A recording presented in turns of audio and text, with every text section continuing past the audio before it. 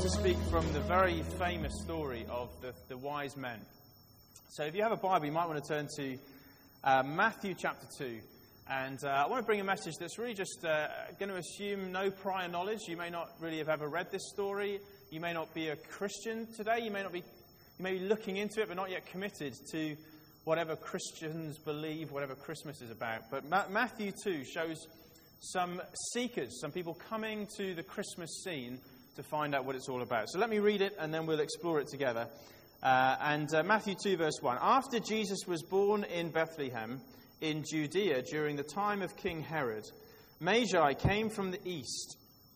That is the word that's often translated wise men. So wise men from the east came to Jerusalem and asked, "Where is the one who has been born King of the Jews? We saw his star in the east and have come to worship him." When King Herod heard this, he was disturbed, and Jerusalem with him.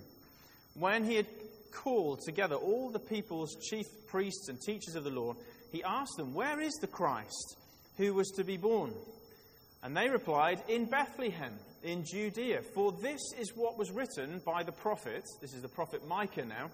Hundreds of years previous, he wrote this. "But you, Bethlehem, in the land of Judea, you are by no means least among the rulers of Judah, for out of you will come a ruler who will be the shepherd of my people Israel." Then Herod called the Magi, the wise men, secretly and found out from them the exact time the star had appeared. He sent them to Bethlehem and said, "Go and make a careful search for the child. As soon as you find him, report to me so I may come and worship him." After they'd heard the king, they went on their way, and the star they had seen in the sky in the east went ahead of them until it stopped over the place where the child was. When they saw the star, they were overjoyed. And on coming to the house, they saw the child with his mother Mary, and they bowed down and worshipped him. Then they opened their treasures and presented him with gifts of gold and incense or frankincense and of myrrh.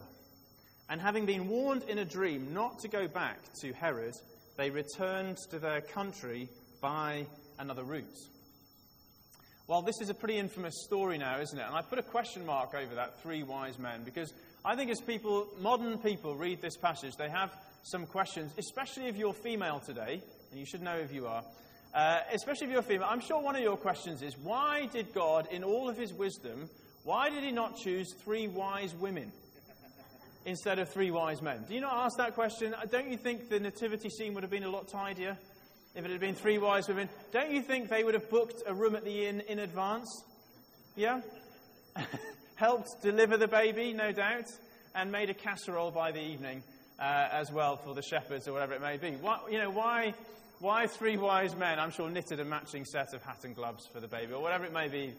Why three wise men and not three wise women? And in addition to that, if it was three wise men, another sort of question mark, because I think a lot of women I've spoken to, they say, I don't even believe in wise men.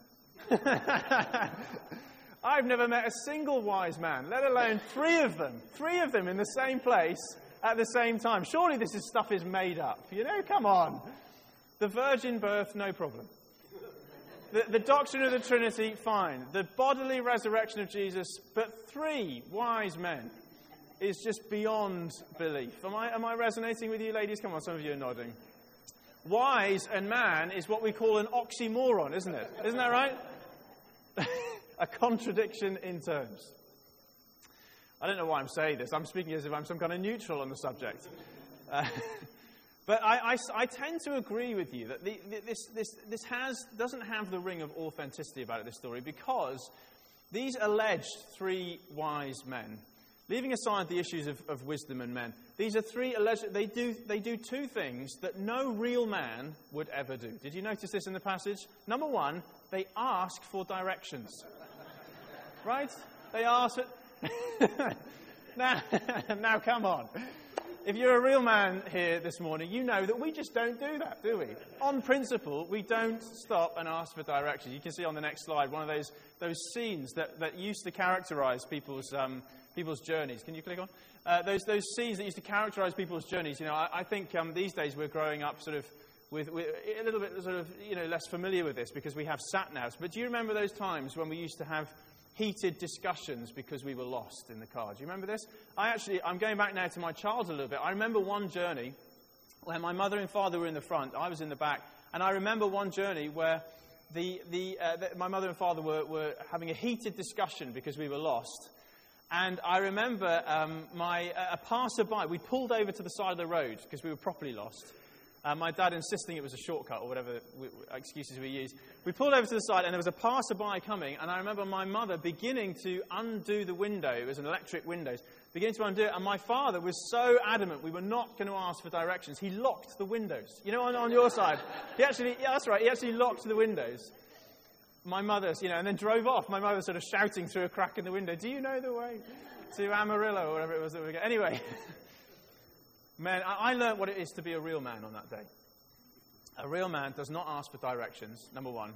And number two, we do not assemble flat packs through instructions. Have you noticed this? We don't follow we don't ask for directions, and we don't use instructions. These two things are a female agenda to rob us of our masculinity, and we won't succumb to it. We do not ask for directions, and we may not have a six-pack, but we're not going to use instructions to assemble a flat pack. Do I hear an amen? All right, so we got a problem with this passage. Firstly, they asked for directions.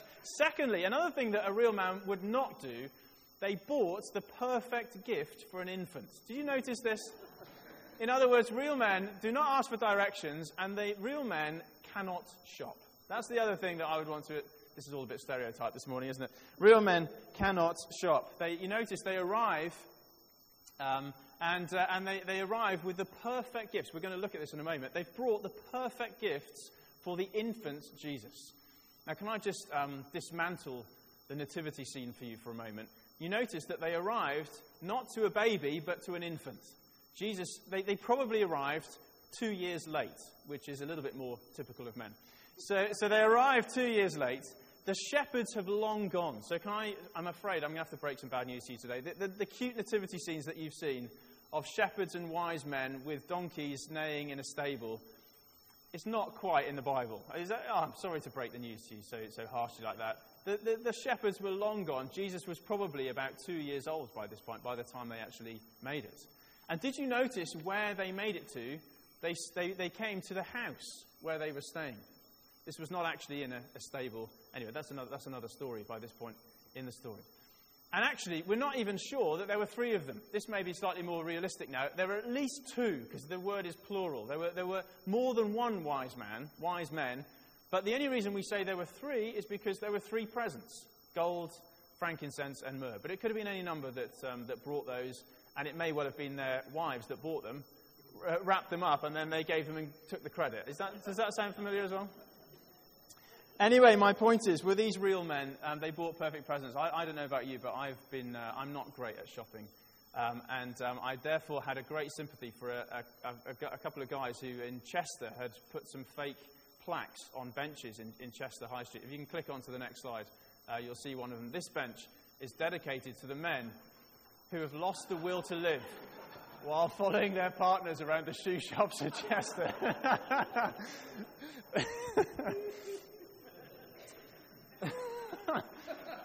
I don't know. I thought that had a certain amount of comedy to it. Anyway, I hear end of the stereotypes. Because on the other hand, whilst they asked for directions and shopped for the perfect gift, which doesn't sound classic men, whilst they did those things, on the other hand, isn't there a little ring of authenticity about this passage? Because if God was indeed giving his son to the world, don't you think that it might be possible that was written in the stars, so to speak? That the universe, the whole of the universe, was in some way lined up to experience and celebrate this moment, because the greatest moment in human history was happening. God was entering into this sphere of our world. Isn't that an extraordinary thought? It's not that surprising that he would in some way align, whether these were planetary alignments, whether it was some kind of supernova, whether it was a comet. We're not sure what this was, and I think it goes beyond what we know to try and make it up. But wouldn't it be not too surprising if God wanted the whole of this universe in some way to line up with the greatest event in human history? I heard a great quote by a Colonel James Irwin, who himself became an astronaut. And when humans first landed on the moon, and it was celebrated as sort of this great event in human history, I remember him saying, in this great quote that I read, he said, "The greatest moment in human history was not when man stood on the moon, but when God stood on the earth." Now, if this is the greatest moment in human history, it's not that surprising that it should be written in the stars, and not that surprising that both poor people, the shepherds, and rich people, the wise men, they would have been, the word magi that we're translating there as wise men, the word magi indicates, it's from which we get our word magic, but these were not magicians in our sense. These were men who would have been the absolute elite of their day, who would have spent their time in an area roughly, we think, of Persia. They would have spent their time in the Persian Empire using their education to study the stars with almost a kind of combination of science, trying to track the lines of the stars, science and spiritualism. It's as if they brought together astronomy and astrology, looking as scientists but also for spiritual significance, trying to discern what great events were happening in the universe through the stars. So these men from the east are the elite of their day. The shepherds from Israel are the poor of their day. Isn't it a beautiful thought that the whole of humanity is almost coming to worship the arrival of the King of the world, Jesus Christ? And as they do so then, they show us what Christmas is really all about.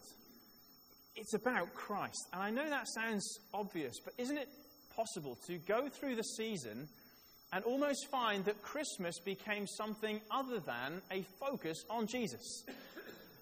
If you take Christ out of Christmas, literally you're left with M&S. Have you noticed that? If you think about the word, if you take Christ out of Christmas, you're left with M&S. Now, there's nothing wrong with Marks and Spencer's, but it's not Christmas. You will not find in anything that you can purchase on your credit card the true meaning of Christmas.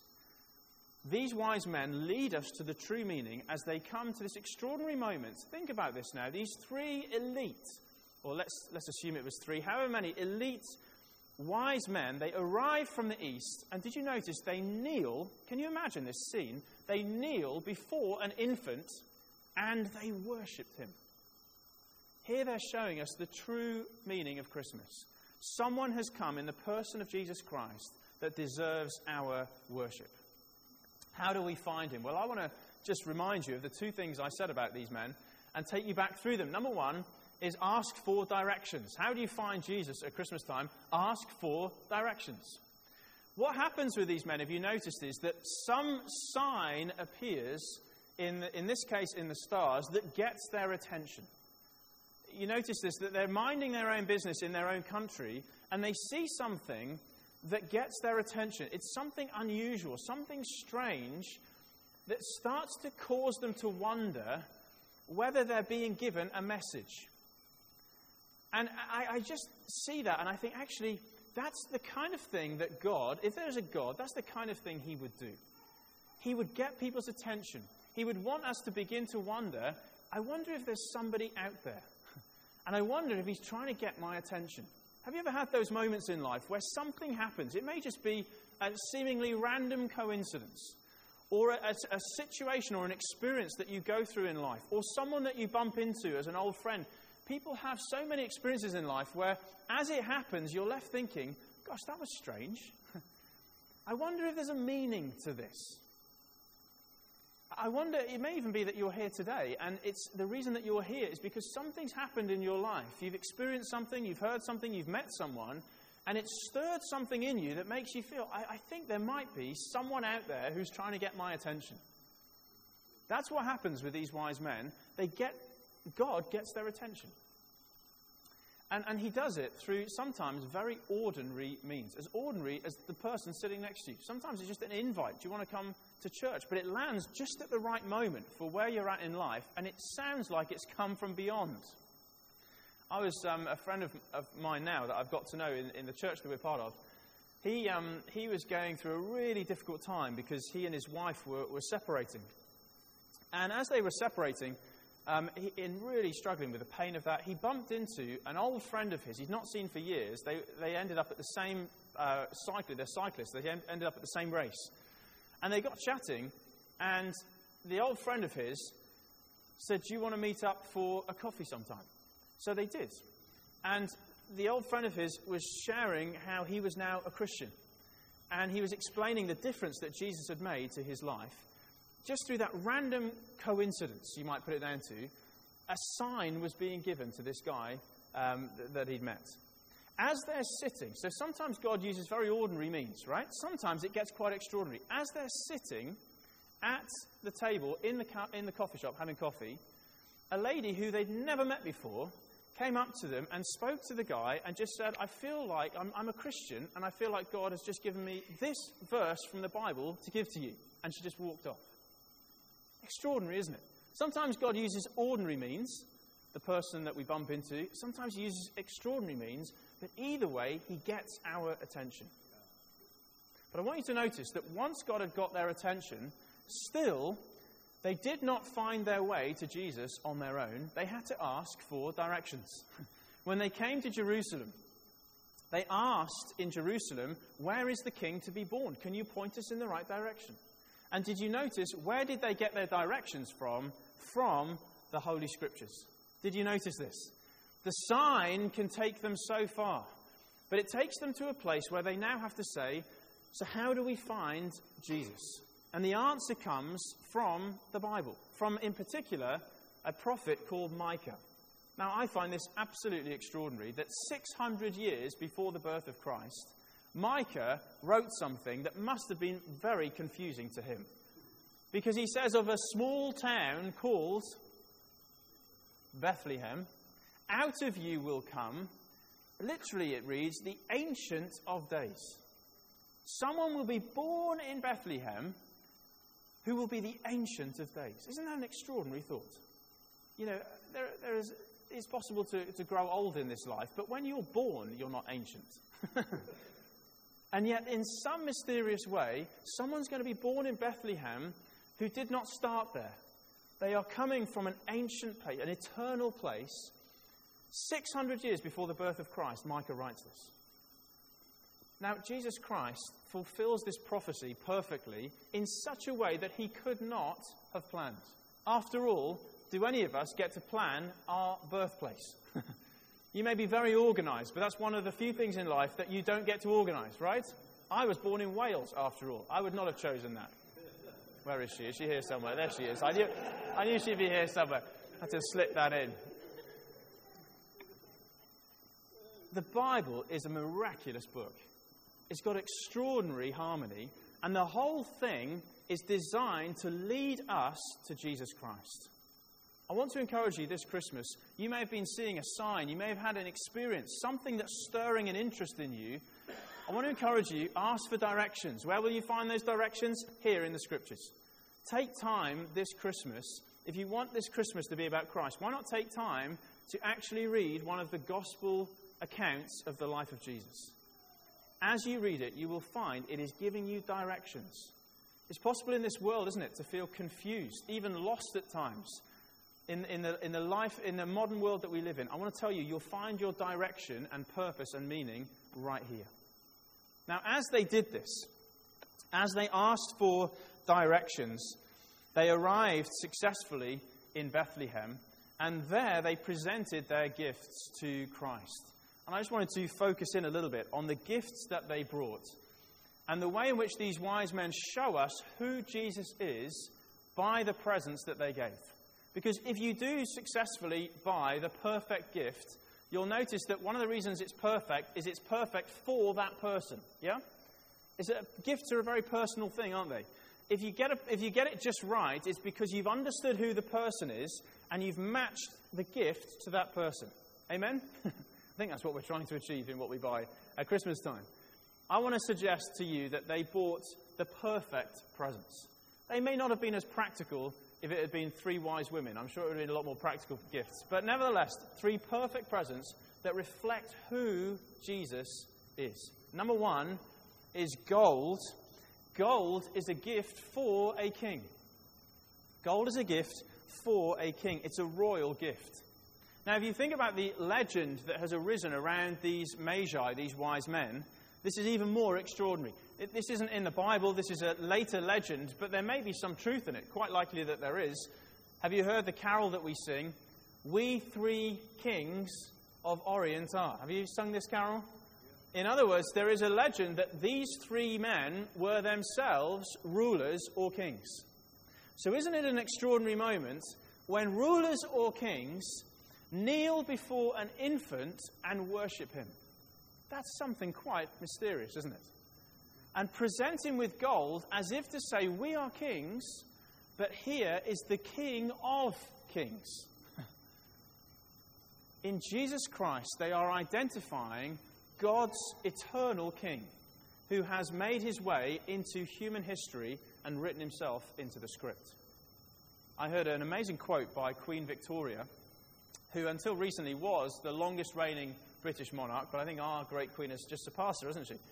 But anyway, Queen Victoria apparently said this extraordinary quote, "I wish to be alive when Jesus Christ returns, that I might be the first monarch to take off my crown and lay it at his feet."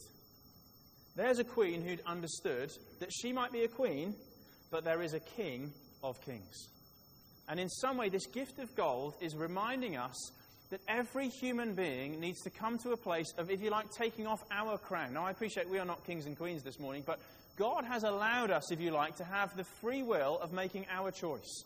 We can choose to keep the crown of authority on our own heads and decide that life will be lived my way, or we can come to the moment these wise men did of taking off our crown, laying it at his feet and saying, "Lord Jesus Christ, I choose to live my life your way. I give you the crown. Take authority in my life." I want to tell you, when they did this, did you notice in the passage it says that they were overjoyed? When you give away your life to Jesus, you will find that he gives you an extraordinary joy that you cannot find by keeping the crown for yourself. Now, I've been a Christian for many years now. I don't know if you're a Christian, I don't know if you found this. It's tempting to have moments where you almost sort of slip that crown back on again and take things into our own hands and try and allow life to be once again lived our way. I want to encourage us all this Christmas, whether you're a Christian yet or you're thinking about becoming a Christian, I want to encourage you. It's a time of the year, it's a season to remind ourselves joy will be found, true life will be found when we take off our crown and lay it at his feet. He is the King. Secondly, though, frankincense. Frankincense was a gift related to the priests. Frankincense was a white resinous gum from trees in Persia. But Israel imported this because it was used in the temple. Priests would take this white resin, and as they burnt it, it gave off an extraordinary fragrance. That's why in some translations it's just called incense, fragrance. And what they used it for was effectively to symbolize, through the fragrance it gave off, the beauty of God's presence filling the temple. I mean, I don't know if you use scented candles and these kinds of things, but if you do, you have the same kind of effect where you light one of these things and slowly it fills the whole room with another atmosphere, another scent or presence. Now imagine them giving this gift then of frankincense as if to say, here is the one who will bring the presence of God into people's lives. I like to think that Mary would have actually, in that house where they were staying, would have started to burn that frankincense, filling the home where Jesus was, as if symbolically saying, here is God, come to bring his fragrance into our lives. It's a beautiful picture, isn't it, of the presence of God. That's why we call him Emmanuel. It means God with us. When we invite Jesus Christ into our lives, what we're doing is we're allowing the presence of God, the fragrance of God, to invade our own homes and our own hearts and to transform the atmosphere. This is what he can do because he is God in human form who gives us his Holy Spirit to change the atmosphere of our hearts and our homes. I love the carol, Hark the Herald Angels Sing. It's a very dense, beautifully written liturgy, effectively, of Christian truth. And one of the lines says, regarding Christ, it says, "Veiled in flesh, the Godhead see." Hail the incarnate deity. Beautiful line. What it's saying is, hail, here is the incarnate. Literally, that means the in the flesh God. Deity is God, the in the flesh God. And then it says this, "Pleased as man, with man to dwell, Jesus, our Emmanuel." This Christmas, I want to encourage you to be more concerned about experiencing the true Christmas presents than getting more Christmas presents. Did you hear what I did there? Can you be more concerned? Can we be more concerned about experiencing the true Christmas presents than just getting more Christmas presents? Because Christmas is not about presents, it's about presence. Amen? It's about God invading our lives and filling our homes with the fragrance of His glory and beauty. Now, if we are parents, if we are living on our own or in families, I want to encourage you to be agents this Christmas who, if you like, who light the incense in our homes. I don't mean physically, I mean spiritually, who take time to say we're going to set alight this frankincense of His presence and say, "Lord, this Christmas, fill our homes with your presence." We don't want more presents. Or we'll have a few of those, but we want more of His presence. That's going to be the focus in our homes. Amen? Gold for a king, frankincense for a priest, and thirdly, myrrh. Myrrh for a sacrifice. As we come to the final present that they gave to Jesus, maybe these were real men, because this does seem like a present that bombed a little bit, given that myrrh was a spice for embalming dead bodies. Now, don't you think that would have been a slightly awkward moment when the third guy, let's assume there were three of them, the third guy says to Mary, "And I got you this." And she says, "Oh, how sweet of you, for when he's dead. Thank you so much." Now, that is an awkward moment, isn't it? I mean, you think about it in that kind of way. That is an awkward moment, because at the birth of Christ, this third gift almost seems to be looking expectantly towards the death of Christ. Of course, at Christmas, this made no sense. But by Easter, this made perfect sense. Because actually, in a unique way, unlike the rest of us here, where our birth is celebrated and our death is unfortunate, with the person of Jesus Christ, yes, we celebrate His birth, but in some mysterious way, His death will become even more important. Christmas looks to Easter. From the womb of Mary, He will end up in the tomb in Jerusalem. And it was all God's plan. This third present is, I think, the most profound. Because even at His birth, it is announcing to the world that somehow through His death, hope will come to this world. Jesus Christ, I wonder, did Mary, when Jesus was crucified, in His early 30s, when He was nailed to a Roman cross, I wonder if she then got that myrrh out again with new significance. Did she take it to the tomb, even though they never got to embalm the body? They were on their way to it. Did she take it to the tomb? And remember that even at His birth, this moment was prophesied. That somehow through His death, Jesus Christ would take on Himself all of the sin and shame of this world, all our guilt and shame, and He would be crucified. He got nailed for our sin, in order that through His death, we might be offered the gift of forgiveness and a brand new start with God. And then 3 days later, through His resurrection, not only forgiveness for the past, but hope for the future, He might defeat death, trample over death by His resurrection that gives hope to all humanity. This is the true message of Christmas. It was written into the script from the very beginning. Amen? He has defeated our sin, and He has conquered death and offered us eternal life and hope that we receive, like every Christmas present, as sheer gift. You can't earn it. You don't have to take out a repayment plan for it. It is sheer gift of grace. You know, yesterday I was at a funeral for one of my family relatives who died very suddenly. And in this Christian funeral, once again I was reminded of both the sadness of loss but the absolute triumph of Jesus.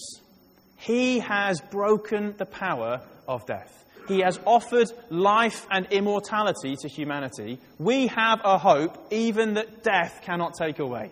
And it all started at Christmas. The gift of myrrh is a prophetic gift to say through his death, he will kill death. Through his resurrection, he will offer eternal life. Hallelujah.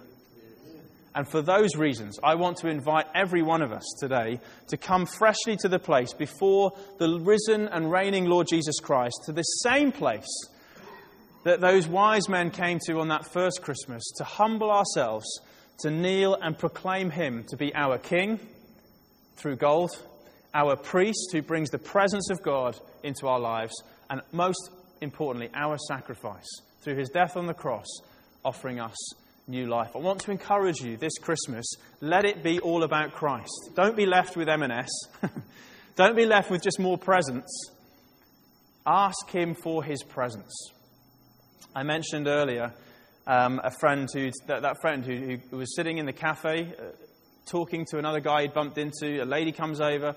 You know, it's amazing the way God works in our lives when we open our lives to him. You know, he started coming to church and he's given his life to Christ.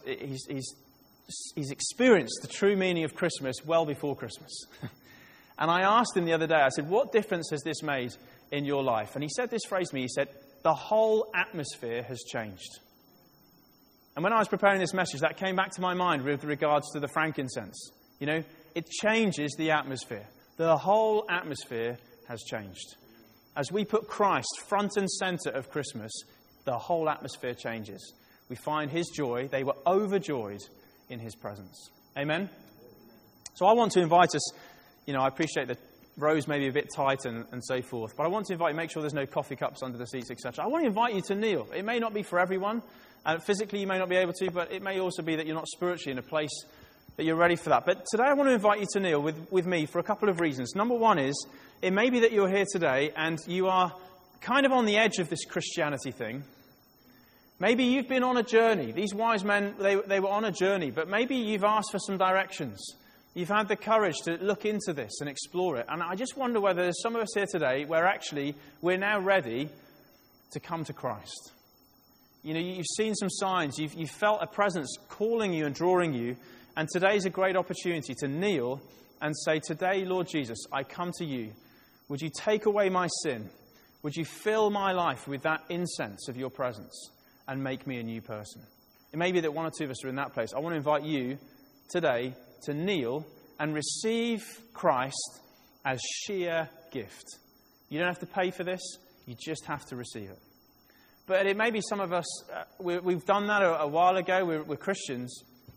But actually today we want to make a fresh decision to submit our lives to the Lord Jesus Christ, to proclaim him to be our King, firstly, to lay our crowns at his feet, to proclaim him to be our priest, secondly, to ask him to fill our homes with his presence, his incense again, and to thank him for being our sacrifice, to receive that gift of forgiveness in a fresh way through his death. This is the true meaning of Christmas. And I want to invite us to respond in the only way that this passage shows us. What does it say? When they came to the house, they saw the child, and they bowed down, and they worshipped him. So if you're in a place to do that for either of those reasons, I want to invite you right now just to kneel with me, and I want to lead us in a prayer of response.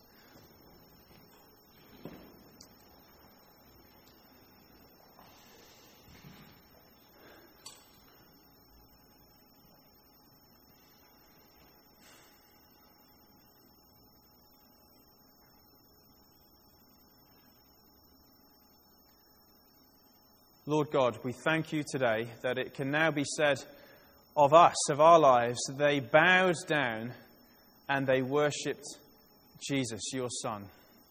We willingly today, Lord God, we bow our knees as a sign of surrender to Jesus. We proclaim him the one worthy of the gift of gold because he is the King of kings. And we bow before him today to take off our crowns and to lay them at his feet. I pray for those especially kneeling today because they have been conscious of living their life for themselves, living their life their way. And today you're kneeling to say, I take off that crown and I give it back to Jesus. Lord Jesus, take control of my life again. I invite you to be the center. Thank you, Lord. Just if that's your prayer today, just offer that prayer to him. He's listening right now to your heart. Just receive and offer that prayer to him. Say, I'm giving you the crown. Lord, come back to the center of my life. And we also thank you today, Lord Jesus, that you are worthy of the gift of frankincense because you are the priest who brings the presence of God into our lives. And we kneel to say this Christmas, we do not want more presents only. We want to know more of your presence in our hearts. We kneel today to say, would you come and change the atmosphere, Lord, where we've become caught up in a world of greed, of materialism. We say, Lord, deliver us from that we might be more aware of the presence of Jesus. That our homes, our children, our families may have the sweet incense burning in the center, the presence of the Holy Spirit. And Lord, we kneel finally to say thank you.